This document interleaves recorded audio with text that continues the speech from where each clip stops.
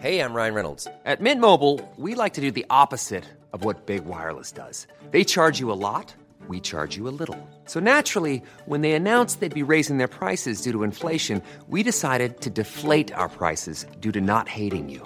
That's right. We're cutting the price of Mint Unlimited from $30 a month to just $15 a month. Give it a try at mintmobile.com/switch. $45 up front for 3 months plus taxes and fees. Promo rate for new customers for limited time. Unlimited more than 40 gigabytes per month. Slows full terms at mintmobile.com.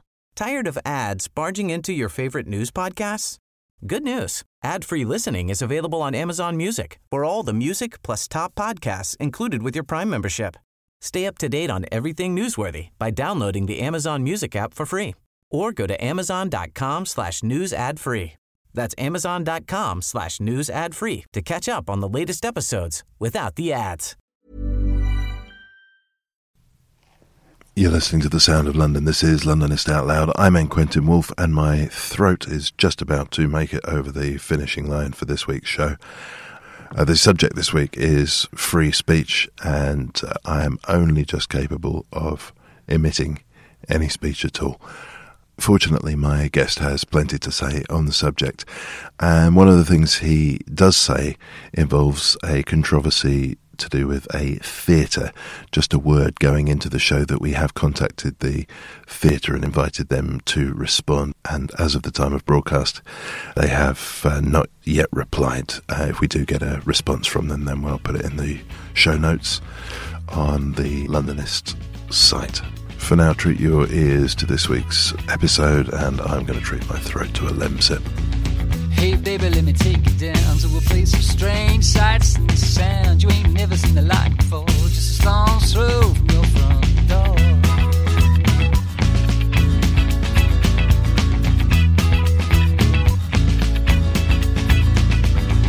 Hey baby, step out and me, see beats of the air, land and the sea. Some creep, some saw down the road, jam brag store. My heart aches for some far off place.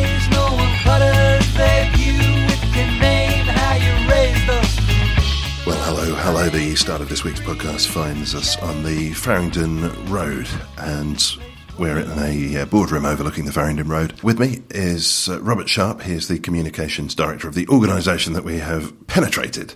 Today it's English Pen. Hi, Robert. Did you say penetrated on purpose? Yeah, I did, yeah. Yes, so I'm from English Pen. And we are the founding centre of PEN International, which is an international association of writers.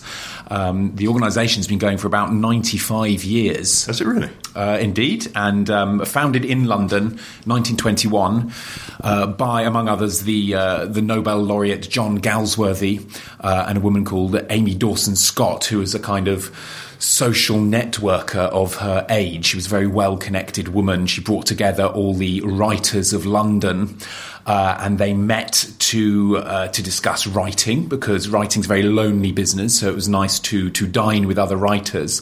And very quickly, other pen centres were set up in other parts of the world, in New York, in Australia, in Scandinavia, on the European continent.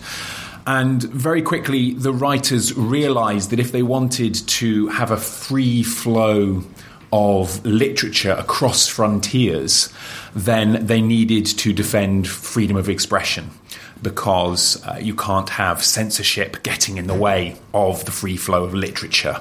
So from very early in the life of PEN, writers around the world have been defending the right of other writers to write.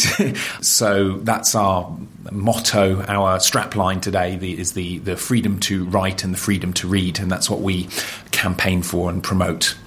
Shall we set out some practical examples of your work? Sure. So the international campaigns, we're fighting for writers who've got themselves in trouble with the authorities. I mean, that's putting it mildly. We're just doing a campaign at the moment for Ashraf Fayyad, who is a Palestinian poet who has been sentenced to death in Saudi Arabia for essentially what he's written, for his radical views. There's another Saudi Arabian blogger we do a lot of campaigning for called Raif Badawi, and our members go to the Saudi embassy every month to hold a vigil on behalf of him. He's in prison for 10 years, he's been sentenced to 1,000 lashes, all for setting up a blog discussing liberalism. So that's the real hard end of the work we do, defending poets, writers, journalists who have been imprisoned or attacked or otherwise persecuted by people in power because of what they've written.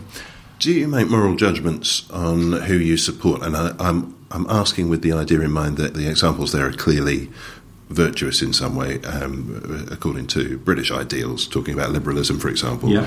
But if someone were to upset a regime by speaking about stuff that was perhaps inconsequential or offensive to our values, would you defend them? Do you defend them in the same way? Absolutely. The right to freedom of expression means nothing without the right to offend, without the right to say things that other people don't want to hear.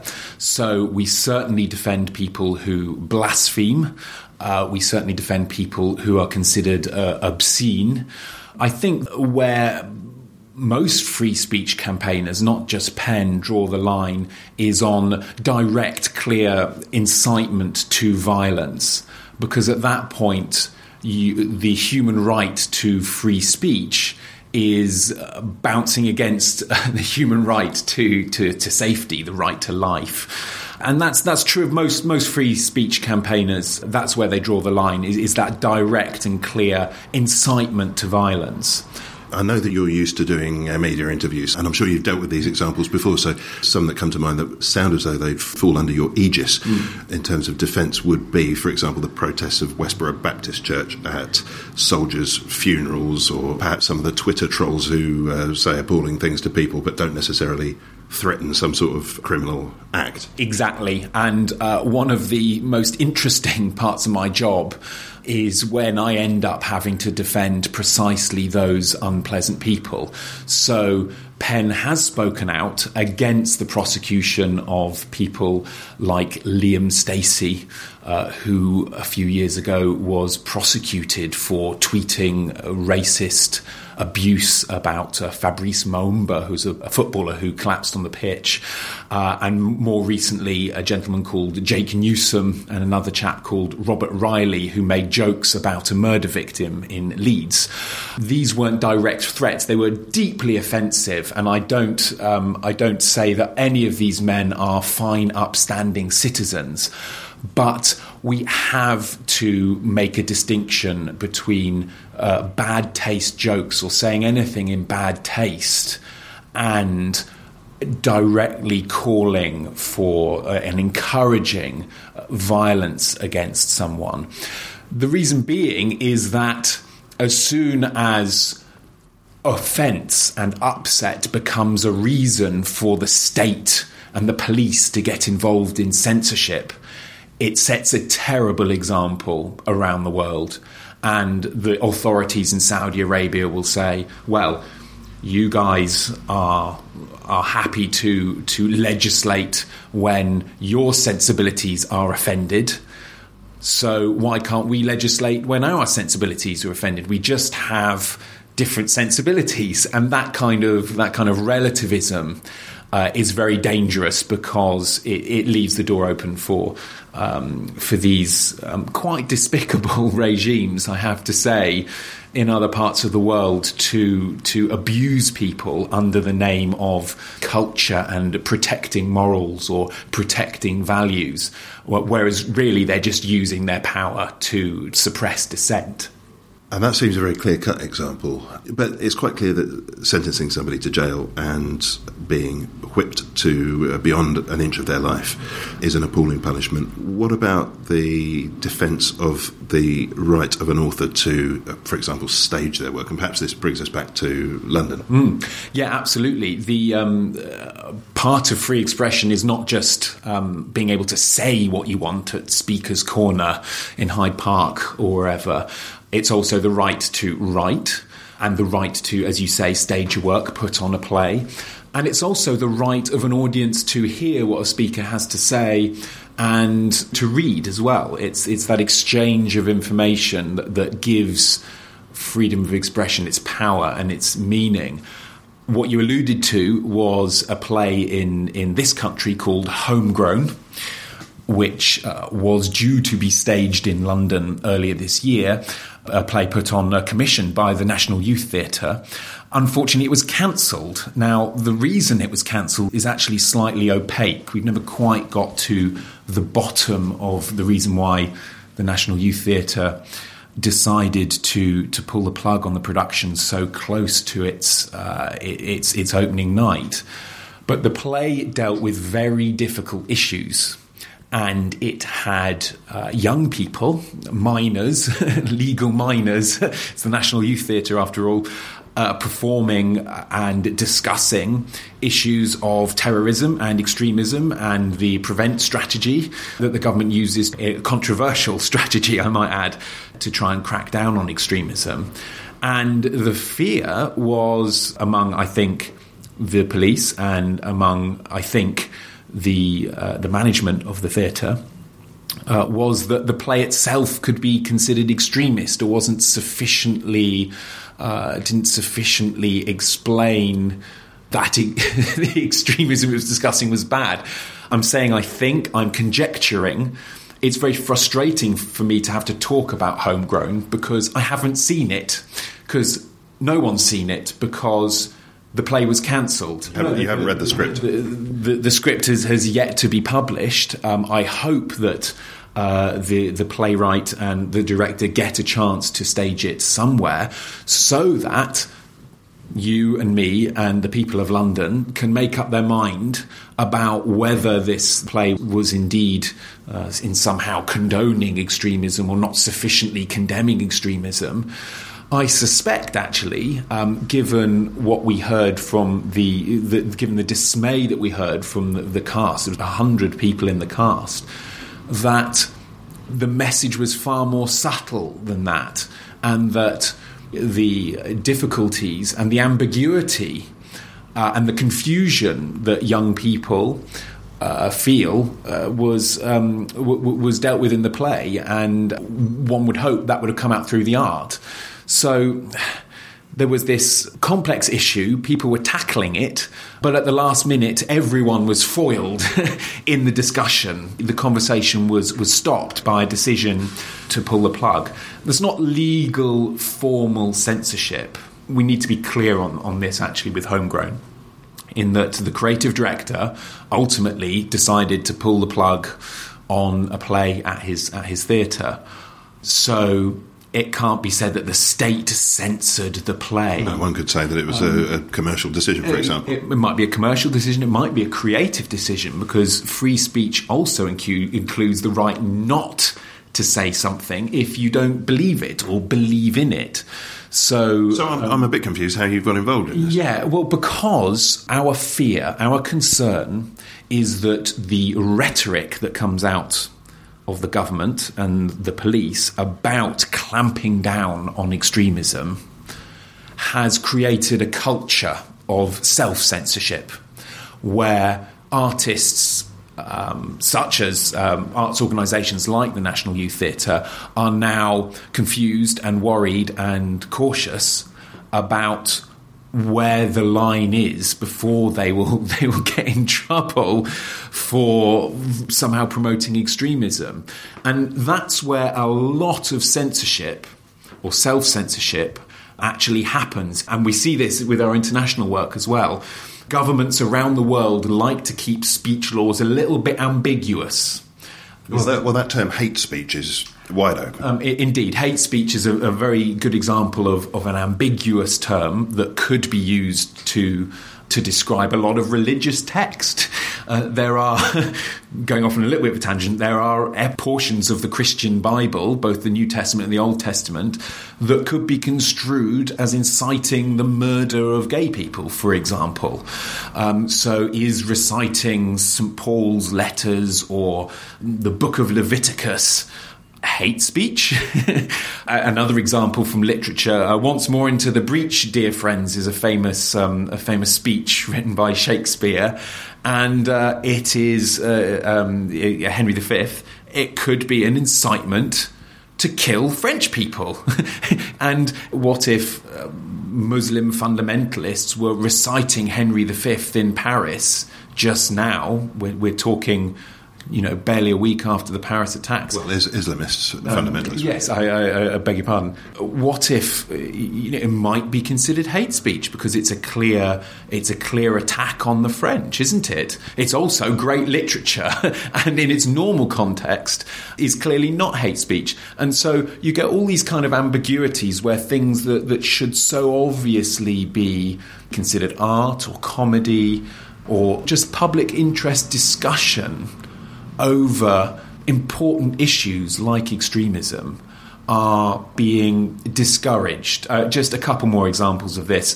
There was a gentleman, and forgive me, I forget his name, at a university who was of Muslim heritage, and he was reading a book about terrorism because he wants to understand what's going on. He's studying the subject, the issue, and because he displayed the outward signs, if you like, of being a practicing Muslim, his beard or his hat or whatever, he was reported to the police and was interviewed. Another young man, and this happened in London, was discussing eco-terrorism, but he was discussing it in French, so the word terrorism was sort of heard by the people overhearing his conversation. He was reported as well. And what does that do? These people are now chilled. They're now discouraged from highly legitimate, important, necessary work because of a fear that has been created by our culture and exacerbated by the language from our politicians. So although there's no overt law saying do not discuss eco-terrorism, the chill on free speech remains. The big concern now, and a big campaign for English Pen in the coming months, is that some of this legitimate speech will now actually be properly criminalised. The government are going to bring forward a new bill, a new proposed legislation on tackling extremism. They're going to have something called extremism disruption orders, which, without actually being convicted of any crime, a person could be banned, like an ASBO, they could be banned from speaking. What do you mean banned from speaking? They will be declared an extremist and have an ASBO-style order slapped upon them, saying that they won't be able to speak in certain places, even if what they're saying, it might be radical, it might be not particularly democratic, it might be fundamentalist, but nevertheless, they won't be, if they're not advocating violence, we should be allowed to hear what they say. The reason it's really important for us to hear what extremists say, whether that's Islamic fundamentalists that we've talked about previously, or whether it's far-right groups like the British National Party, it's important that we hear what they say out in the open so that we can challenge them, so that we can debate with them, so that we can change the minds of the people who are listening to them. If these kinds of groups are banned in the name of extremism or protecting the public peace, then that kind of speech just goes underground. It goes into closeted, secret little rooms where those people can't be challenged, where the views fester and perhaps become even worse, and the radicalisation becomes even worse. So it's essential that we know what people are saying, that we have an opportunity to debate with them and to change minds. So even... Let me jump in there. What's your evidence for that outcome? In the back of my mind, I've got a closed society where communication is entirely state-controlled, like North Korea, for example. I strongly doubt that Daesh cells are popping up in North Korea. Certainly we can't hope and wouldn't, I suspect, seek to control the internet or or electronic communication to anything like that ridiculous degree. But where's your evidence that if you push it underground, what you describe will happen? It's a good question. I think this is the difficult thing. It's we don't the nature of underground things is we can't see it happening. Well, how do you know that if you cut the communications, then you would avoid the problem to some significant degree? It may be the case that for some people that does happen. The problem, I think, is not one. The problem. The argument is not so much a pragmatic one as a moral one. Is how do we think our society should operate, and our society should operate by the free flow of ideas. Well, let me challenge this. I know you've got kids. Let me ask a deliberately provocative question. Would you be as happy with Daesh beaming their Facebooky and tweety craziness into impressionable young people's bedrooms? Would you be just as happy for a middle-aged bloke in a chat forum to be chatting to one of your kids? Maybe not committing a crime, but perhaps going in a direction you wouldn't want. Would you defend that right? I don't think it should be illegal for a person of a middle-aged person to participate in a chat room aimed at younger people. I do think that the people who operate those chat rooms can have their own editorial policy, which excludes certain people. There's part of the right to freedom of freedom of association would include the right to exclude. So that's the controls just there, surely. Well, no. There's a distinction between people forming groups for themselves. A group of women saying we want to get together to discuss domestic violence and we don't want men in our group is a different thing from a public meeting where certain people, on public property or funded with public money, for example. The point I was making about whether it's legitimate to suppress certain voices is a moral one.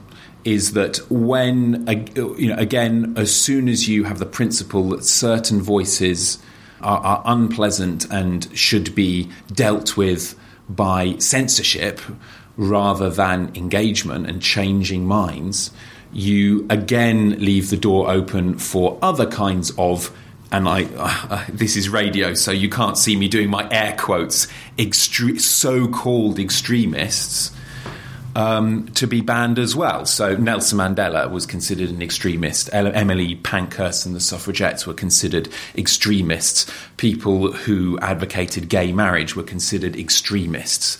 The idea of votes for women was appalling and ridiculous and so obviously wrong to the people of the 19th and 18th centuries.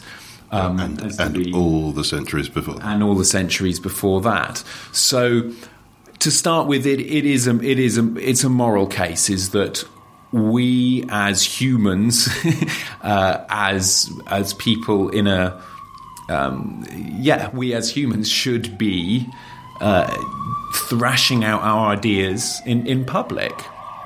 And the state has a right to, the state has a duty to protect its citizens, so it is right that it intervenes when violence is threatened. The state has a duty to maintain rule of law, so it is right that the state intervenes to avoid things like contempt of court. And the state has a duty, as I say, for security. So it's right. The state can compromise free speech for reasons of genuine national security. So free speech is not an absolute right. I'm not saying that free speech must trump everything. I'm not saying the classic example is whether you have a right to shout fire in a crowded theatre when there is no fire.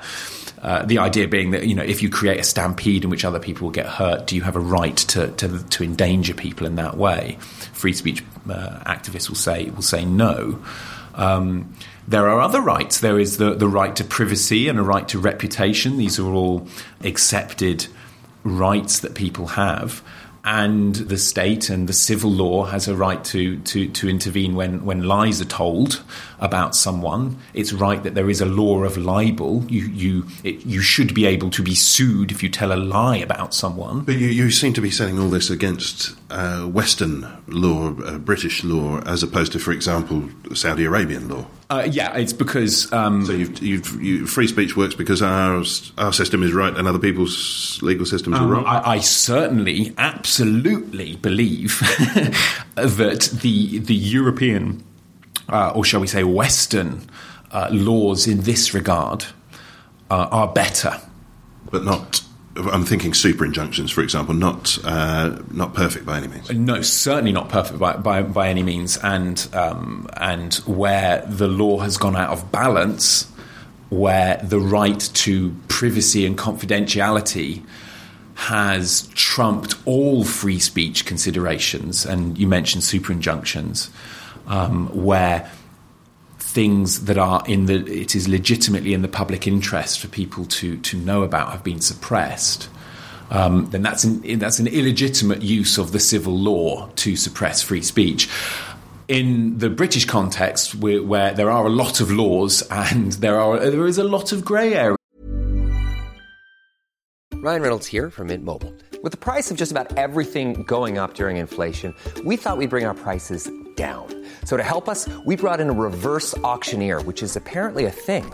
Mint Mobile Unlimited Premium Wireless. How to get 30, 30, bit to get 30, bit to get 20, 20, 20, bit to get 20, 20, bit to get 15, 15, 15, 15, just $15 a month? Sold! Give it a try at mintmobile.com/switch. $45 up front for 3 months plus taxes and fees. Promo rate for new customers for limited time. Unlimited more than 40 gigabytes per month. Slows full terms at mintmobile.com. Tired of ads barging into your favorite news podcasts? Good news. Ad-free listening is available on Amazon Music for all the music plus top podcasts included with your Prime membership. Stay up to date on everything newsworthy by downloading the Amazon Music app for free or go to amazon.com/news ad free. That's amazon.com/news ad free to catch up on the latest episodes without the ads. Waiting on a tax return? Hopefully it ends up in your hands. Fraudulent tax returns due to identity theft increased by 30% in 2023. If you're in a bind this tax season, LifeLock can help. Our U.S.-based restoration specialists are experts dedicated to helping solve your identity theft issues. And all LifeLock plans are backed by the $1 Million Protection Package. So we'll reimburse you up to the limits of your plan if you lose money due to identity theft. Help protect your information this tax season with LifeLock. Save up to 25% your first year at LifeLock.com/aware. So we're always having these quite philosophical discussions about where the balance lies between freedom of expression and other rights like privacy, or even the right to religion. The problem with international laws internationally is that subtlety isn't there, that the law is written so in favour of the established powers. There are blasphemy laws that establish and entrench and protect the right of the religious establishment. There are criminal defamation laws that protect the powerful, the president or the police or public figures from being criticised. One appalling thing, and this is a very important part of English Pen's mission, is that often those laws were written by the British in colonial times. A really good example of this is in India, where criminal defamation and blasphemy laws are used to threaten free thinkers in India. And those laws were written by the British. So there's this... Could you give an example of that? A really good example was the author Arundhati Roy. She made she's an Indian citizen, of course. And a wonderful writer. The God of Small Things, her famous book. She expressed some sympathy for the idea that Kashmir could be part of Pakistan, I think. She made some comments about Kashmir that did not hew to the Hindu nationalist line on Kashmir. And so there became a concerted campaign to have her prosecuted under criminal defamation laws, including public officials saying, yes, this should happen. Thankfully, enough people, including PEN members from around the world, protested, and stood in solidarity with Arundhati Roy, and the threatened prosecution never came to pass. But there have also been cases, again in India, where books have been withdrawn from sale, where Hindu nationalists, Hindu fundamentalists are now saying that certain books about the history of Hinduism cannot be read in India because they offend the established consensus on Hindu mythology and theology. And these blasphemy laws and criminal defamation laws are things that have been on the statute books of India since colonial times, because the people in power, once they get into power, find those laws very, very useful. So a big part of English Pen's work, and indeed the work of our colleagues at PEN International, is to campaign for the abolition of these anti-free speech laws wherever we find them. Another quick example, Thailand has very strict lèse-majesté laws, which basically means the crime of offending the king. And we only abolished our own version of those laws in 2009. They'd not been used for decades, but they nevertheless existed in dead letter law on our statute books. And so the British and the Europeans and the Americans, as we go preaching the values of free expression around the world, need to keep our own free speech laws as strong as possible. And that's a big part of what English Pen does. I'll be coming back to the subject of keeping our own house in order in just a moment. We're going to take a break. We will be coming also perhaps to talking about the ability of all voices to find their way into the national news. If you want to get your news delivered to you in a fresh and concise fashion, you might consider The Week magazine. Here's some information about our sponsor. The Week magazine is a concise, refreshing and balanced take on the news from the past 7 days. Taken from over 200 print and online sources, we give you the best news, comment and opinion from the UK and overseas, bringing you up to date with everything you need to know. What's more, you'll also get the lighter side of the news, with the latest arts, people, food and drink, travel, properties, and much more.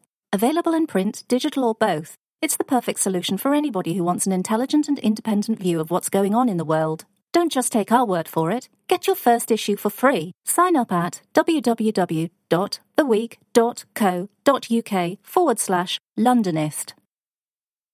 You're listening to Londonist Out Loud. I'm N. Quentin Woolf, and with me Robert Sharp, the Communications Manager at English Pen. I just wanted to check in with you, really. We've taken a slightly hotter style of interview than we have when wandering around a museum, which is strange because I fundamentally believe very strongly in freedom of speech, of course. Do you find yourself on the end of hostile interviews very much?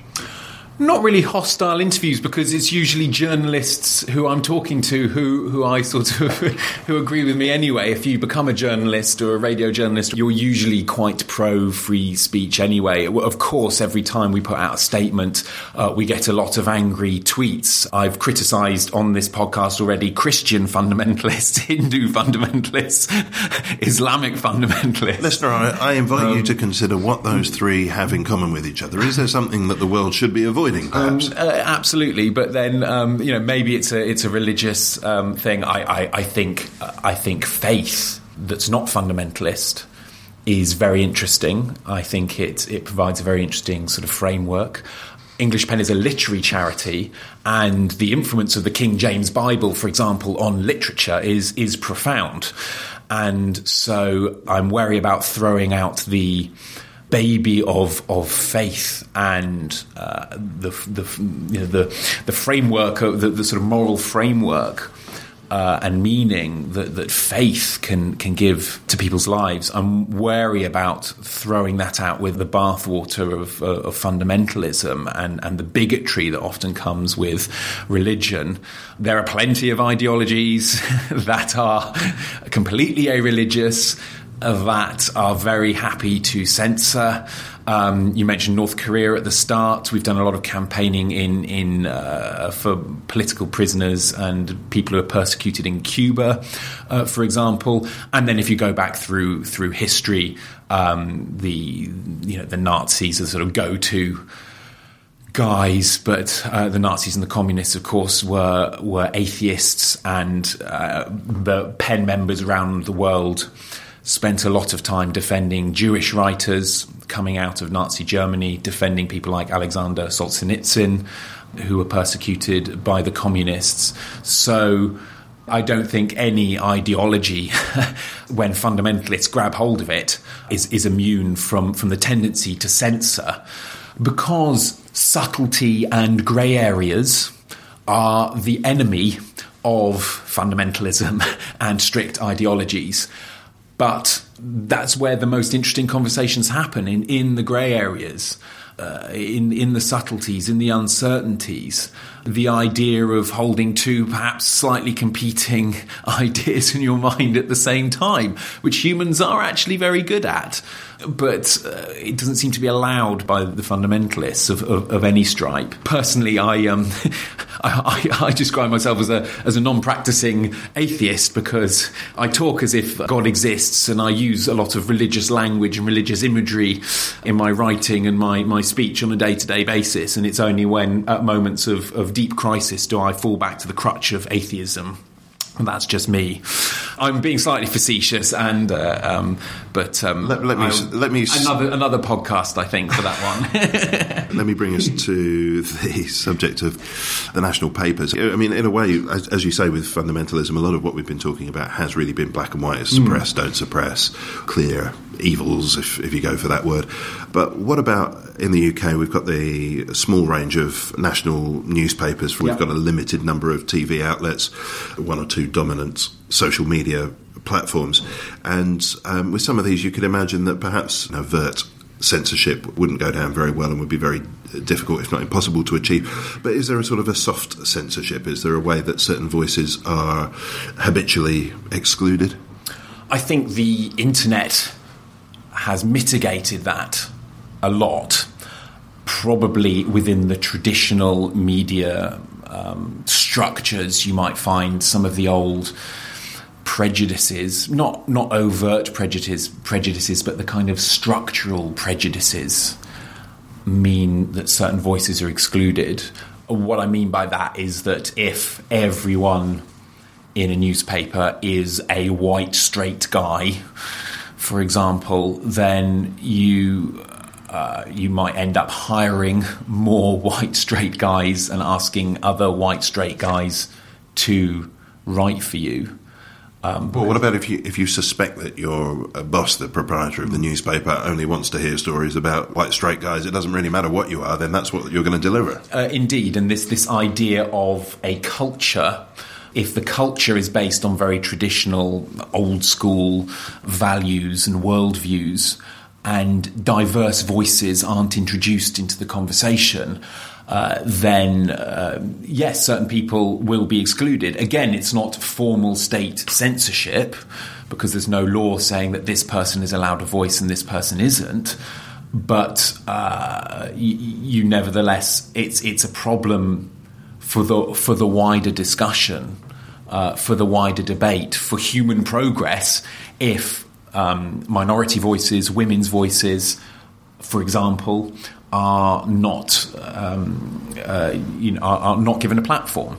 So I think for starters, a good editor who wants to really get at a debate, who really wants to present an issue in the round, should be mindful of diversity of the people they interview, diversity of their journalists, the people they are commissioning to write stories and to interview other people. I think that's a good practice that should be encouraged. And again, another part of English Pen's work is to point at that kind of best practice. Because we're a literary organisation, we're actually talking more to publishers of books rather than the media in the first instance. So one of the most fantastic programmes that English Pen has is a translation programme. We fund the translation of world literature into the English language, and we encourage publishers to take a look at writers in translation. We point out to publishers with evidence of our research that readers are very happy to read work in translation, and we get, through that programme, we inject new voices, diverse voices into the publishing scene, into the British literary scene, we drew attention to the fact that not very many women authors' books had been put forward to the programme. And the publishers, I don't know how it happened, but it wasn't through any overt affirmative action. It was just by talking about the disparity, by that particular lack of diversity. This time around, we've got complete gender parity, not through any quota system, not through any policy, but purely because publishers were putting forward their best writers, and we got more applications to our programme, and we had a very gender diverse slate of books that we are supporting. So through that programme, English Pen is getting more women's voices out there, getting more voices from ethnic minorities, and getting more voices from elsewhere in the world, and increasing the diversity of the literary ecosystem, if I can use that phrase. So that's how we do it ourselves, but it's incumbent on everyone to have those kind of conversations. And that awareness, yeah. And the ecosystem here on the Farringdon Road is very interesting. When you take a look at the literary names on the board as you come in, you're in amongst several other rather interesting literary organisations, one or two that people will have heard of. How do you interact with the likes of Arvon and is it Apples and Snakes and one or two others? Indeed, this is a great building, the Free Word Centre, where English Pen are based. I encourage you to subscribe to their newsletter as well as the English Pen newsletter, obviously. And the Free Word Centre management promote the, I'm going to say, synergies. Sorry. Well, that's all for this week. Synergies is the only word, the collaborations. And so we do collaborate with Arvon on creative writing projects. We've collaborated with Apples and Snakes on spoken word projects. And these kind of organisations, these fantastic literary organisations, again, very similar complementary projects of getting new voices into the literary sphere, getting people who might not otherwise have thought about writing or standing up and reciting poetry to express themselves. So it's freedom of expression coming alive, freedom of expression being exercised in the work that Arvon do and Apples and Snakes do. And then another organisation based here is the Reading Agency, who are encouraging people who might not otherwise have tried reading to do so, to say, hey, have you thought about this kind of book or that kind of book, as an alternative to just watching the television or, playing games or whatever. The reflexive flick through the phone is a difficult one to dodge. Indeed, although I'm not too dismayed by people flicking through their phone because messing about with their, on Twitter or whatever, because these people are communicating. When you see someone on their phone on the train, they look like they're doing something very solitary and selfish, but actually they are communicating with other people, and they're communicating with other people around the world. And it actually goes back to what you asked about in terms of diversity and about the media, is what the internet enables so much more communication with so many different types of people. I mentioned the Paris attacks earlier, and it's a London podcast, we can think back to 7/7, 10 years ago now. The best responses came from ordinary people, came through the internet memes. I'm thinking of the signs and the selfies and even the silly things like changing your flag to a tricolour after Paris. We've been doing that for 10 years. After 7/7, people were posting selfies and pictures of themselves holding up signs saying, I'm not afraid, holding up signs of them expressing solidarity with the Muslim community of London. And I think the internet really depressed the negative impact. I won't say that 7/7 didn't have any impact. Of course it did. And it created fear. But I think the impact was depressed by ordinary people using their freedom of expression, their freedom to publish online, to express messages of goodwill, to express solidarity, to acknowledge the grey areas that exist, and to refute that idea of black versus white, us versus them, you're with us or against us, which is what the terrorists want. They want to sharpen the contradictions. They want to cause the British people and French people to turn against their fellow Muslim citizens. And lo and behold, the politicians are by and large totally buying into that, totally dancing to the tune that these terrorists are playing. And it is individuals with their Facebook accounts, with their blogs, with their podcasts, with their Twitters, with their Instagrams, who are refuting it, who are pushing back. The Sun yesterday published quite an unpleasant, and I think the consensus is inaccurate, headline about 1 in 5 Muslims supporting ISIS, which the methodology was very quickly refuted, and people began satirising it on Twitter as a way of showing the world that actually we're not all buying into this divisive rhetoric. Yeah, speaking of divisive rhetoric on this subject, would-be President Trump has trumped every other politician, I think, by not disavowing the idea of Muslim Americans being required to carry a Muslim ID. And have a look online if you haven't come across this one, because a lot of Muslims in America have obliged him by sending in their ID, including sheriff's badges and faculty physician ID and so forth. Actually, one of the most divisive things that I saw, it was very casual. It seemed very British and fluffy and friendly in a way, and that was what made me rather worried by it. It was on a discussion show on the TV, and there was a panel up the front answering questions, and a Muslim in the audience had asked a question, and the host came back to the Muslim and said, "What do you think of ISIS?" And I thought that's really doing all the work there that Daesh could want done for them. Anyway, we have to move on. And I just wanted to actually close by asking you, with your campaigns, how long have you been in the job, by the way? I've actually been doing this for like 6 years, nearly 7 years. So with all the campaigns that you've been involved with there and the people that you've been campaigning on behalf of, I wondered if I could strip away the you that spends so much of your time, and you speak incredibly passionately, incredibly well. I can tell you're used to talking about the work that you're doing. I want to get behind that part and get to the you that arrives home at the end of a day and has to decompress. You're here in a professional capacity. Yeah. What about Robert Sharp with his slippers on and his cup of cocoa, thinking back on the day, and maybe thinking about somebody else out there in the world who is being touched by what Robert Sharp's work did that day? Who comes to mind?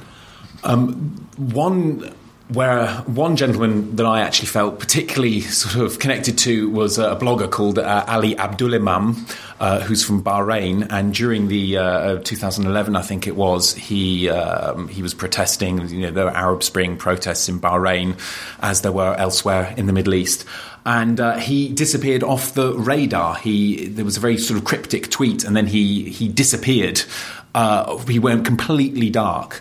And I spent a lot of time in the days that followed sort of looking over his tweets to find any clue of where he'd been. And it was because he was a blogger, because he was the same sort of age as me, the fact that he had disappeared and that his Twitter had signed off near the police station in central Bahrain.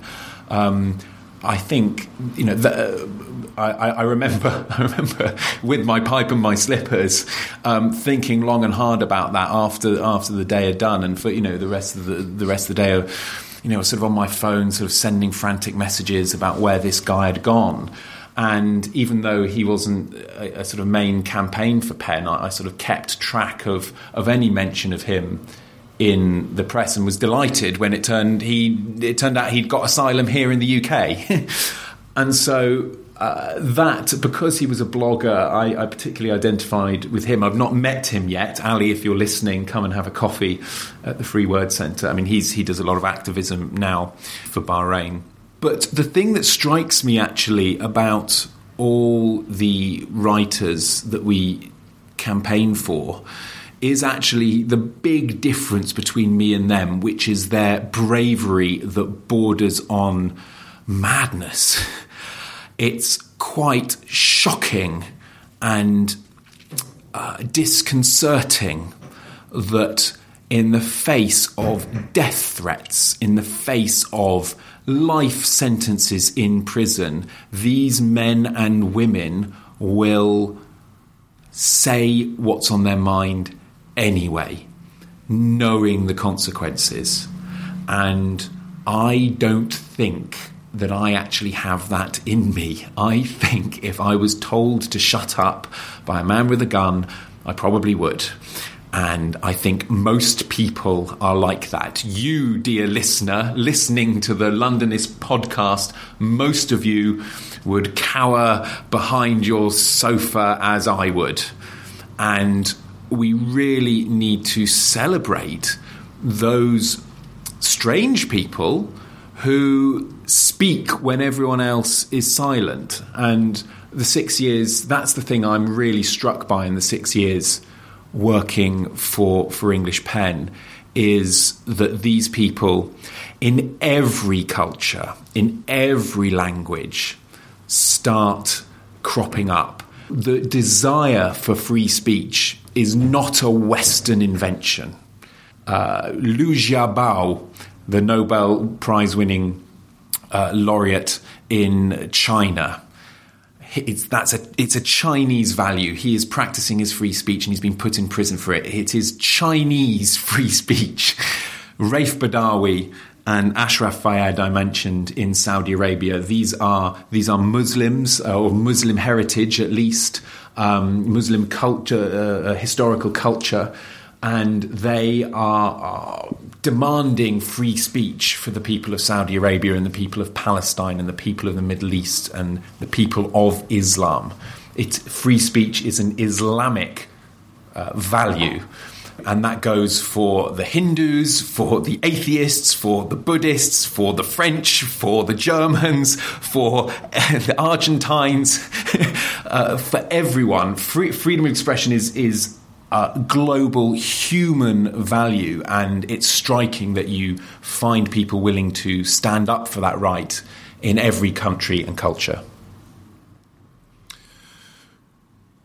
Well, Robert Sharp, with a very abrupt close, thanks very much. And listener, we've gone on a little bit longer than we usually do, and we did that because we can. Tired of ads barging into your favorite news podcasts? Good news. Ad-free listening is available on Amazon Music for all the music plus top podcasts included with your Prime membership. Stay up to date on everything newsworthy by downloading the Amazon Music app for free, or go to amazon.com/news ad free. That's amazon.com/news ad free to catch up on the latest episodes without the ads.